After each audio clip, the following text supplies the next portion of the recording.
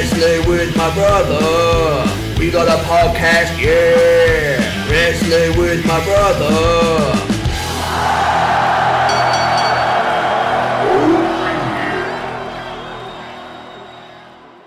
Oh yeah! Oh yeah! Hello and welcome to the podcast that has more flair than Rick, David and Charlotte combined. It's Wrestling with My Brother. Brilliant. Like that? Absolutely excellent. Can you I've put got in a list of them. Put in some crowd cheers there as well, just to make it look like we're doing a podcast for a live audience? I've got a long list. It's longer than any of Jericho's lists. Yes, welcome to John Cena and Fire TV's favourite platform. Well, Can't believe it. John Cena's followed us. unbelievable. Because I thought it was like one of the fan pages, and I clicked on, and that blue tick said it all. I was like, holy moly. He does follow 250,000 accounts, so there is a chance that he follows everyone who follows him. But, you know, I'm taking it that we're special.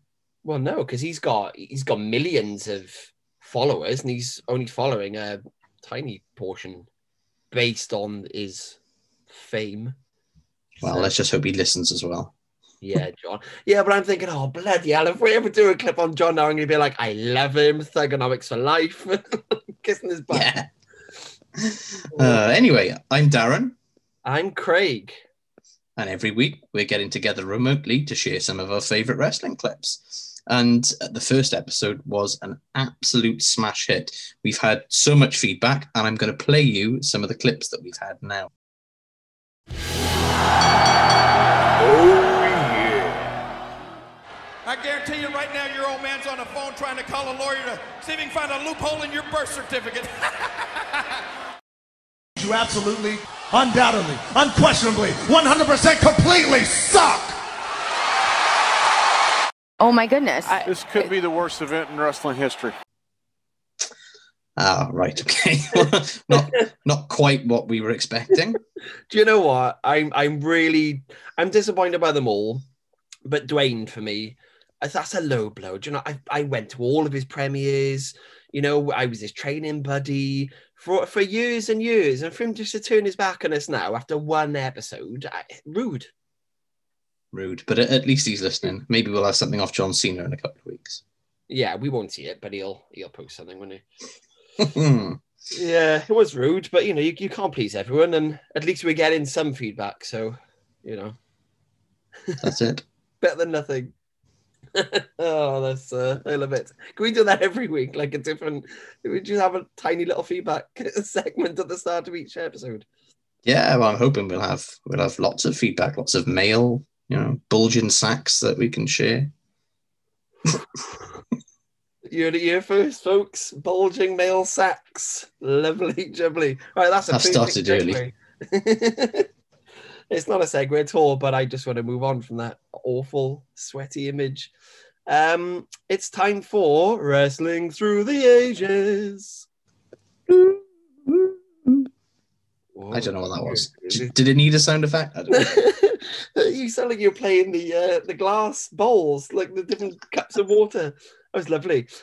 So yeah, the first episode last week, we had kind of our very first memories of it, you know, the Hasbro toys for me in the WWF and you know, with the classic ITV wrestling.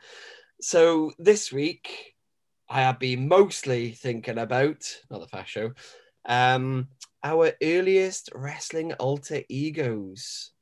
Darren Evans, my brother, what was your first ever wrestling alter ego name? Can you remember? I've got a feeling you're going to tell everybody if I don't remember or pretend not to remember, but I think because I had spiky hair, I might have called myself the Hedgehog. Oh, I thought you were the Skateboard Kid. That was one of them. I'm not sure which came first. Right, I think that's the one that stuck out for me. What was mine? Can you remember? Do you remember? Well, I remember one of them anyway. I remember when I was the Skateboard Kid, you were the Chameleon. That's it. That's it, baby. So, yes, I think this episode should be called Skateboard Kid versus Chameleon. Do you remember the amazing, hard-hitting theme music that I walked to the ring to? And by ring, I mean my little bedroom back in the day. I believe it was Karma Chameleon by Culture Club, because it had chameleon in the lyrics and we had no idea what they actually meant. And then finding out many years later, what they meant, and it was about an allusion to homosexuality. It was a bit of a surprise, and yeah. But it got me pumped. Every time with my bedroom door closed and I pour the Triple H wardrobe myself and put a bit of Boy on, I was like, boom. Imagine Boy George playing that live for you at WrestleMania coming out. The boos that you would have had. Oh my God, it's amazing. And a certain someone made us a championship belt, didn't they? Yeah. You remember how championship belt at a cardboard? Thank you. With an elastic kind of belt. That was good. It's good. And then basically every trampoline and bouncy castle that we passed through our childhood, there was it. It was on again. We've had more wrestling matches together than the greats, Yeah. And I'd occasionally sneak the skateboard into the ring to smash you over the back. Yes, that's it. It was your foreign object, wasn't it? Yeah, I couldn't ride the bloody thing. I never learned, but I could hit you with it. Oh, so yeah, I there was it. And I'm going to do these little embarrassing snippets week by week. I like the fact that they weren't our only alter egos. I'm not going to give too much away, but that was the start of us becoming, split personalities almost. Clark Kent by day and Kale. We were both chameleons. Come on. Dreadful. Oh yeah. Good. Well, that was another Wrestling Through the Ages segment for you. Another cringe fest for the Brothers of Destruction. Same format as last week. I think it works, besides The Rock's impression of it, which is wrong. So yeah, I've picked 2 clips. You've picked 2 clips. We'll alternate. We are going around the globe for this one. We're no longer in America. We're in Japan for the IWA King of the Deathmatch 1995 finals between Mick and Terry Funk. He's got him rocked. And there's the first explosion. Look at the fire. Terry Funk blew up. This was the Cactus Jack run in Japan. It put Cactus on the map in terms of a hardcore kind of ultraviolet wrestler. Funk was already famous in Japan. It's really got his kind of second wind. And they were both in ECW at the time as well. But I mean, this really kind of solidified them as kind of big, crazy hardcore players. So I've made kind of 3 points, and you can either expand on these. You've probably thought the same as well. So 3 ridiculous things about the match more than anything. It was a spectacle. If you read Mick's book, he just says how appalling the conditions were, the heat, the backstage area, there's nowhere to wash. Everyone was literally being sick and just, the wounds, and it just sounded horrific. So, it was the end of a very, very long day and a very long tournament, last thing at night.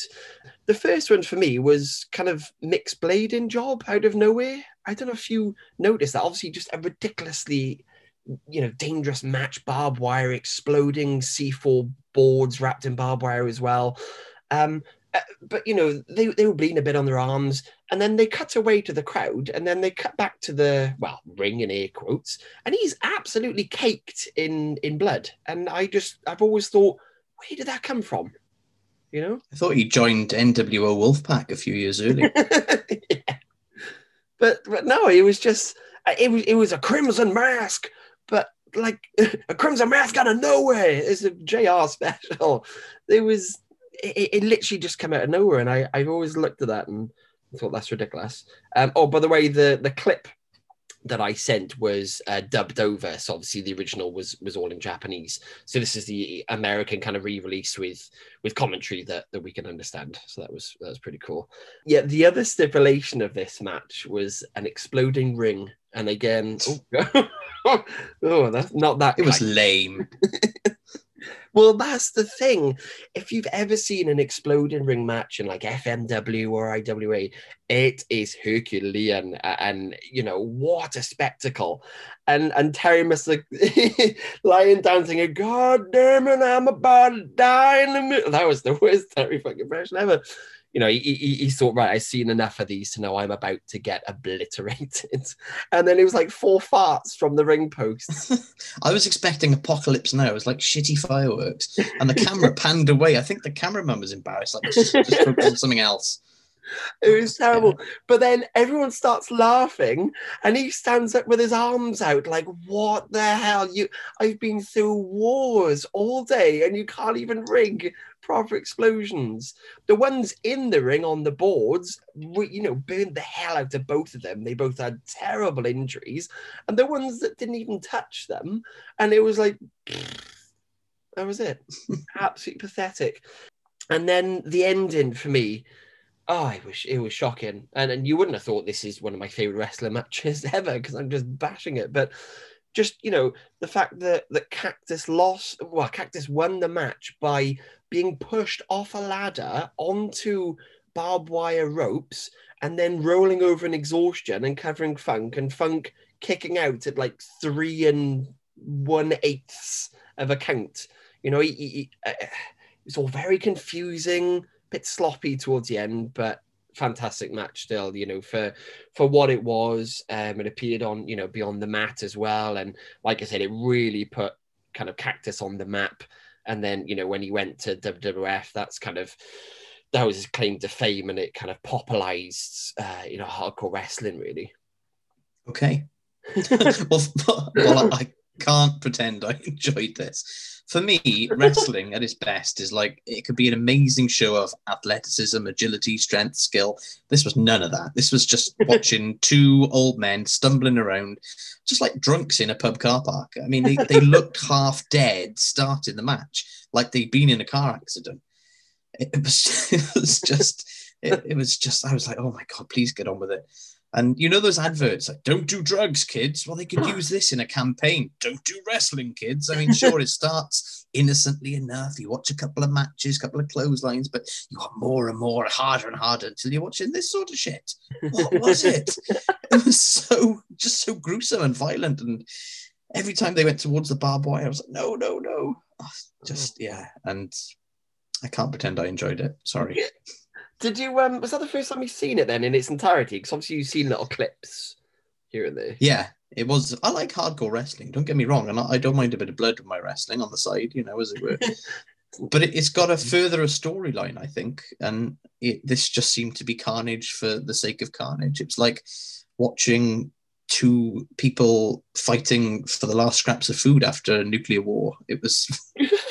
That's what they were going to name it, funnily enough. But yeah, I think it was taken... That's another gimmick match. Yeah, well, the story was, it was a whole day of battling, basically, and that was the kind of culmination of it. But I just thought I'd mix things up. That's probably one of the most extreme things I could think of. I love kind of violent matches. And just for the, popularization of Mick, that's why I kind of threw it in the mix. But I'm glad you loved it. I'll do one a week now. I'll do no rope barbed wire matches every week for you. Thanks. Can't wait. You're welcome.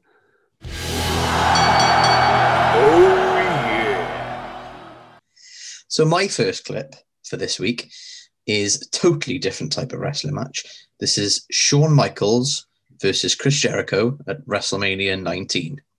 The grandest stage of them all, where legends are made, where reputations are enhanced, where memories last forever. And that's exactly what this particular match is all about. But to that man right there, he wants a career ended. He wants to end Shawn Michaels' career on the biggest stage of them all, right here at WrestleMania. Now, I love both of these wrestlers. I was a huge fan of HBK before he was HBK, when he was one half of the Rockers. Remember, I used to go around wearing my Rockers t-shirt all the time. Yes. When I was a kid. And then when he turned heel and kicked Jannetty through the window, he was still cool. And then when I got back into wrestling, I really kind of took to Jericho. He was athletic, he had a good arsenal of moves, and he was just fantastic on the mic. And I think, both of them, neither of them are particularly big, although they wouldn't, like you to say that to their face, obviously. But compared to other wrestlers, I think if I looked after myself, I could possibly look like either one of these. I'm never going to be a Brock Lesnar, but, Like a I Dean might. Malenko. Yeah, Dean Malenko. That is realistic for me, actually, with hair-wise as well at the moment. But this match just had everything. I mean, I've got Jericho's books, and in his book, Undisputed, he writes about the match and how Vince, when he first saw them square up to each other in the ring, he thought this is going to make money. And Jericho was keen to do WrestleMania, but Michaels wasn't sure at first, and then he later agreed. And Jericho writes, I was gobsmacked. When I first started wrestling, I was essentially a Shawn Michaels clone. I had similar tights, similar canary yellow hair, and did the same high spots as him. But things had changed. I wasn't a clone anymore. It was pro versus pro, and I was looking forward to seeing if I could live up to the standards of a Shawn Michaels big event match. And I think they did. I mean, what a match. A proper back and forth, reversal after reversal, counter after counter, near fall after near fall, both doing their best moves and high spots, neither having an advantage. I love it when Jericho does Michaels' kip up and pose, and later he does sweet chin music. It was fantastic. Just what a match, and telling the story as well. Jericho shouted, I'm better than you, and this constant need to prove himself, and that attitude is just great.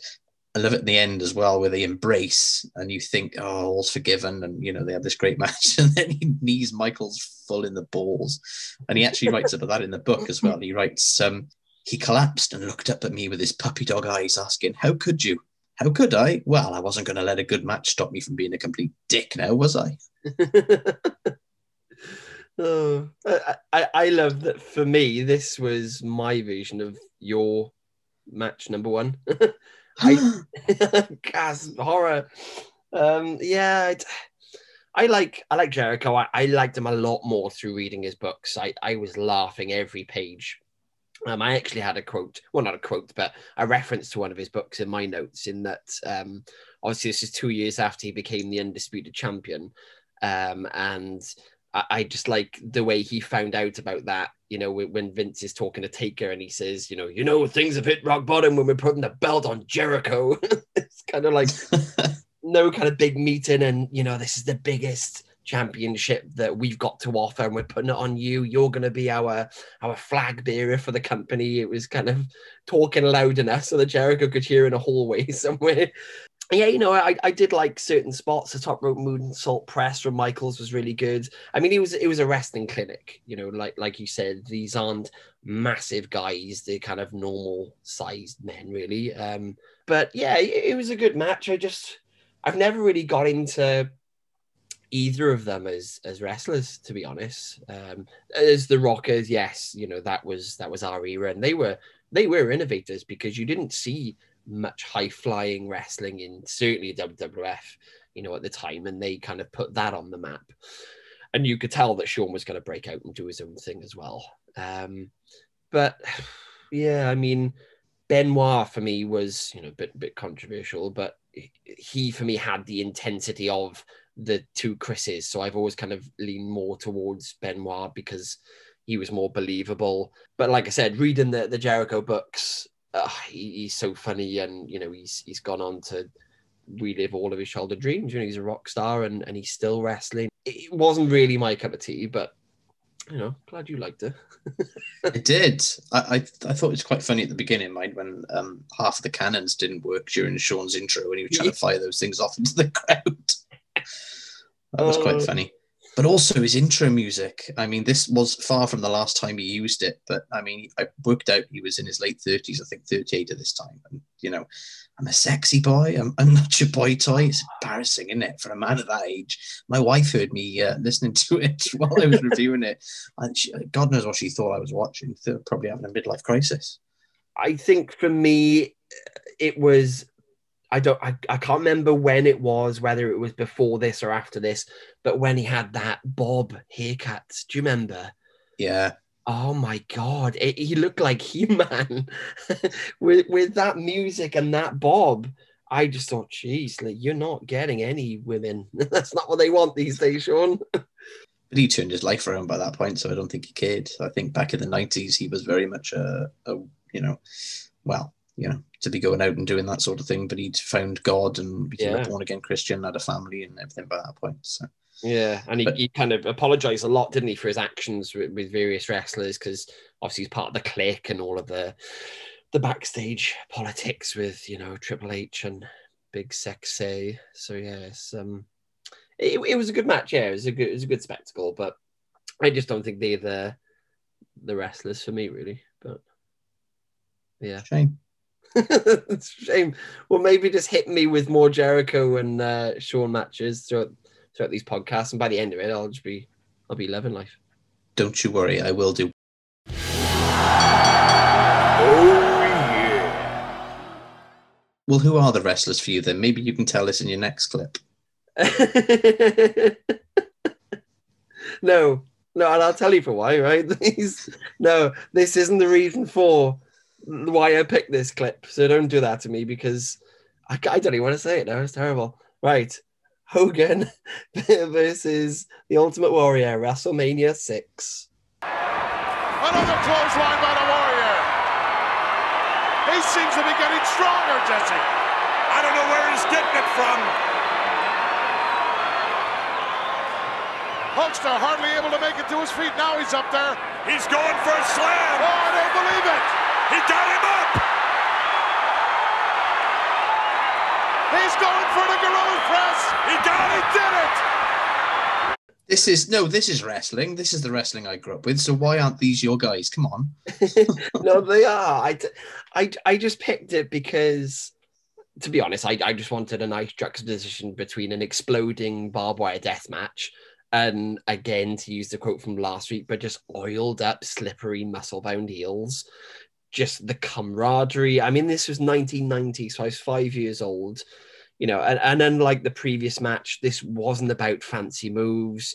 It was about spectacle, and you just feed off the crowd. It was champion versus champion, and just watching the match, I did have goosebumps genuinely again, even just listening to like Gorilla Monsoon and the crowd reaction, like I said, and just the powering up on both sides, as if these aren't men, they're not humans, they are machines powering up.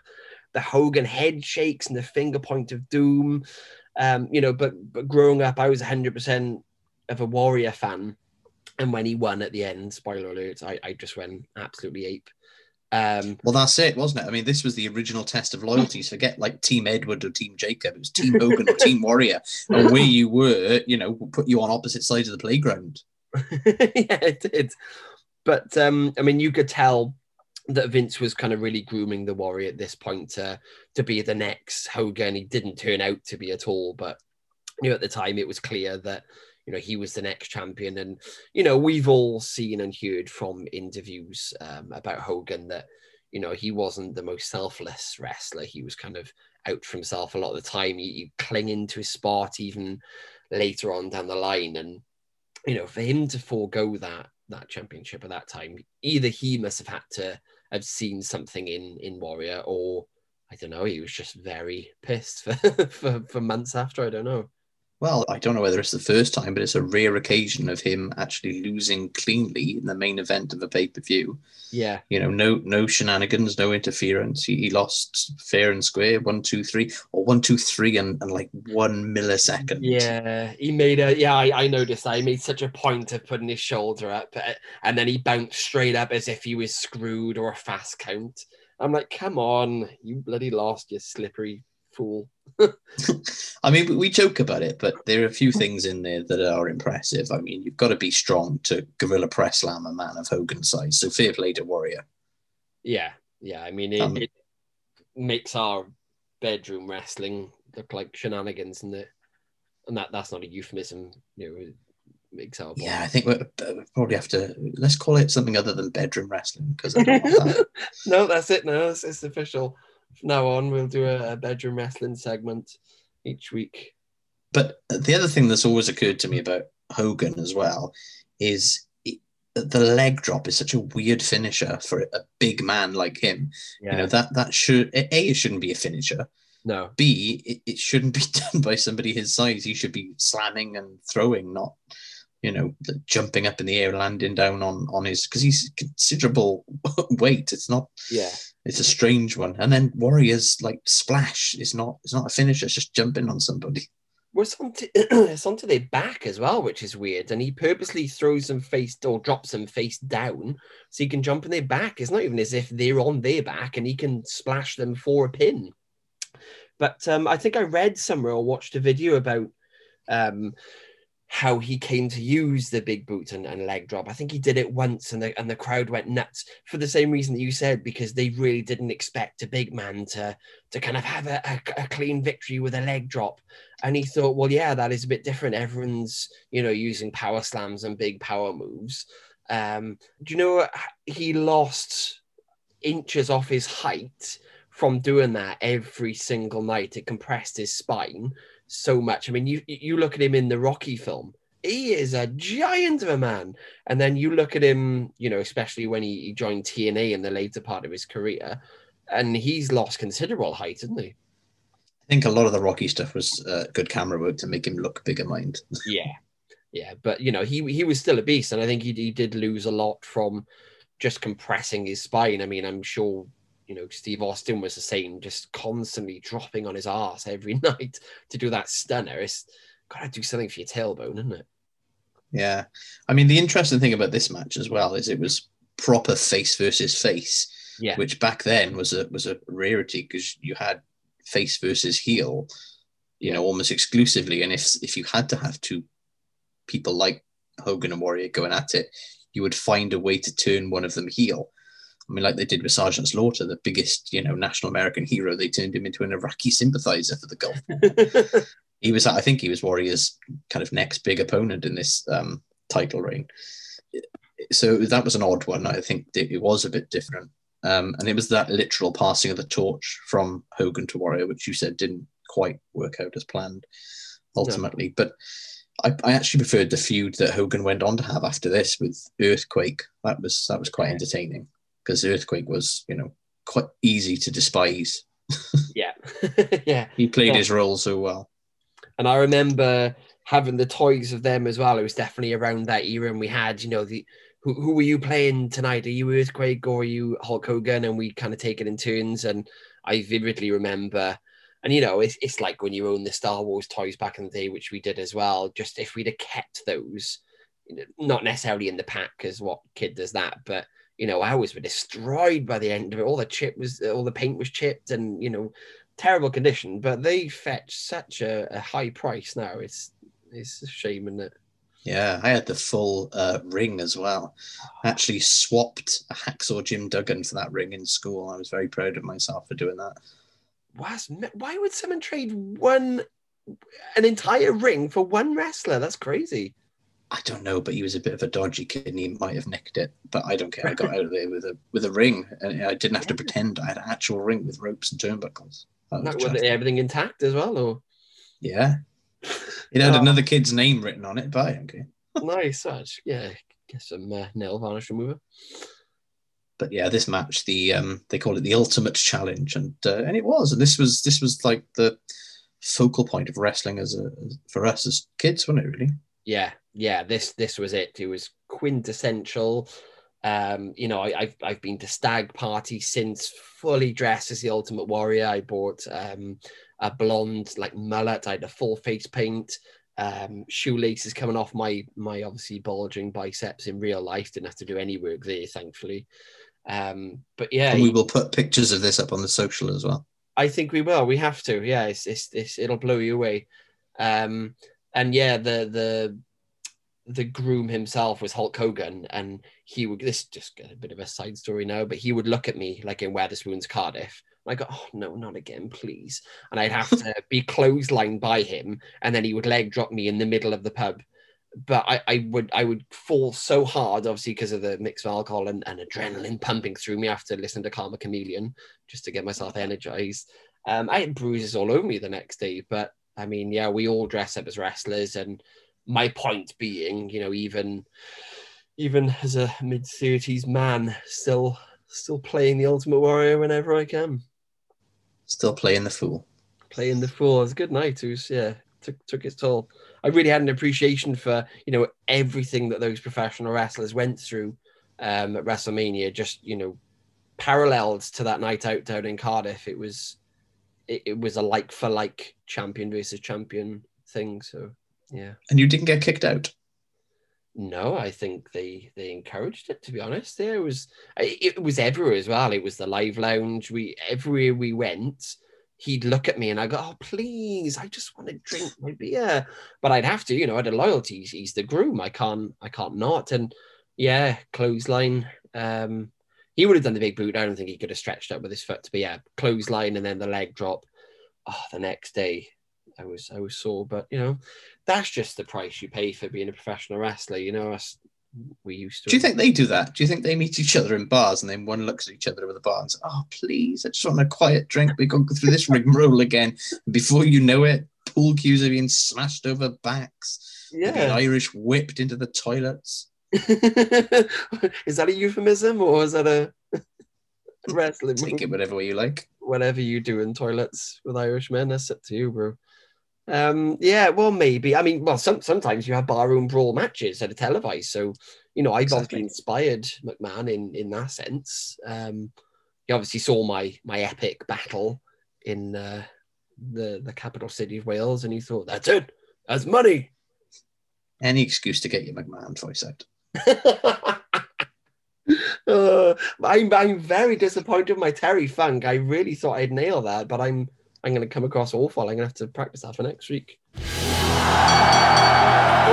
yeah! Which brings us on to my second clip of the week, and this is Louis Theroux is the new boy in a wrestling club. I'd been trying my best, I just couldn't keep up. But dropping out wasn't an option. Shut up! Everybody back! It seems Sarge was still fuming over my questions at the Monday Nitro event. Move your legs and say, "Sir, I'm a dying cockroach, sir." Sir, I'm a dying cockroach.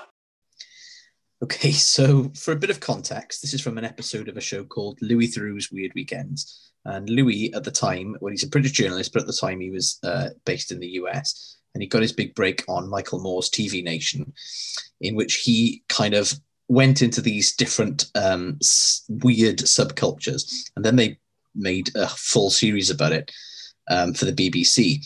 And so these subcultures included UFO groups, survivalist, porn stars, all those sorts of things. And this one was about wrestling. I think this was in the second series of the show, broadcast in 1998, I believe.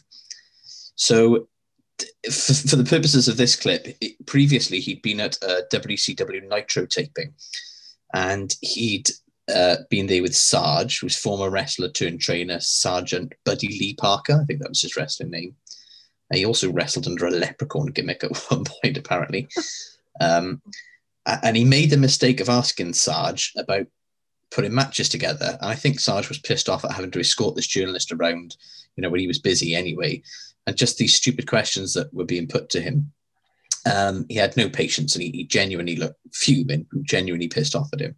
So a few days later, Louis goes to the power plant, which was the WCW's training center in Atlanta, to train with the wrestlers.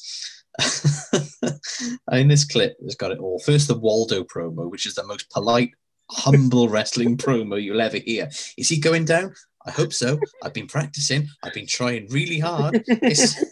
It's like a pupil talking to the teacher, isn't it? I hope I've done well. I don't know. I mean, I'm hoping so. I've given it my all. I've been studying really hard in my room.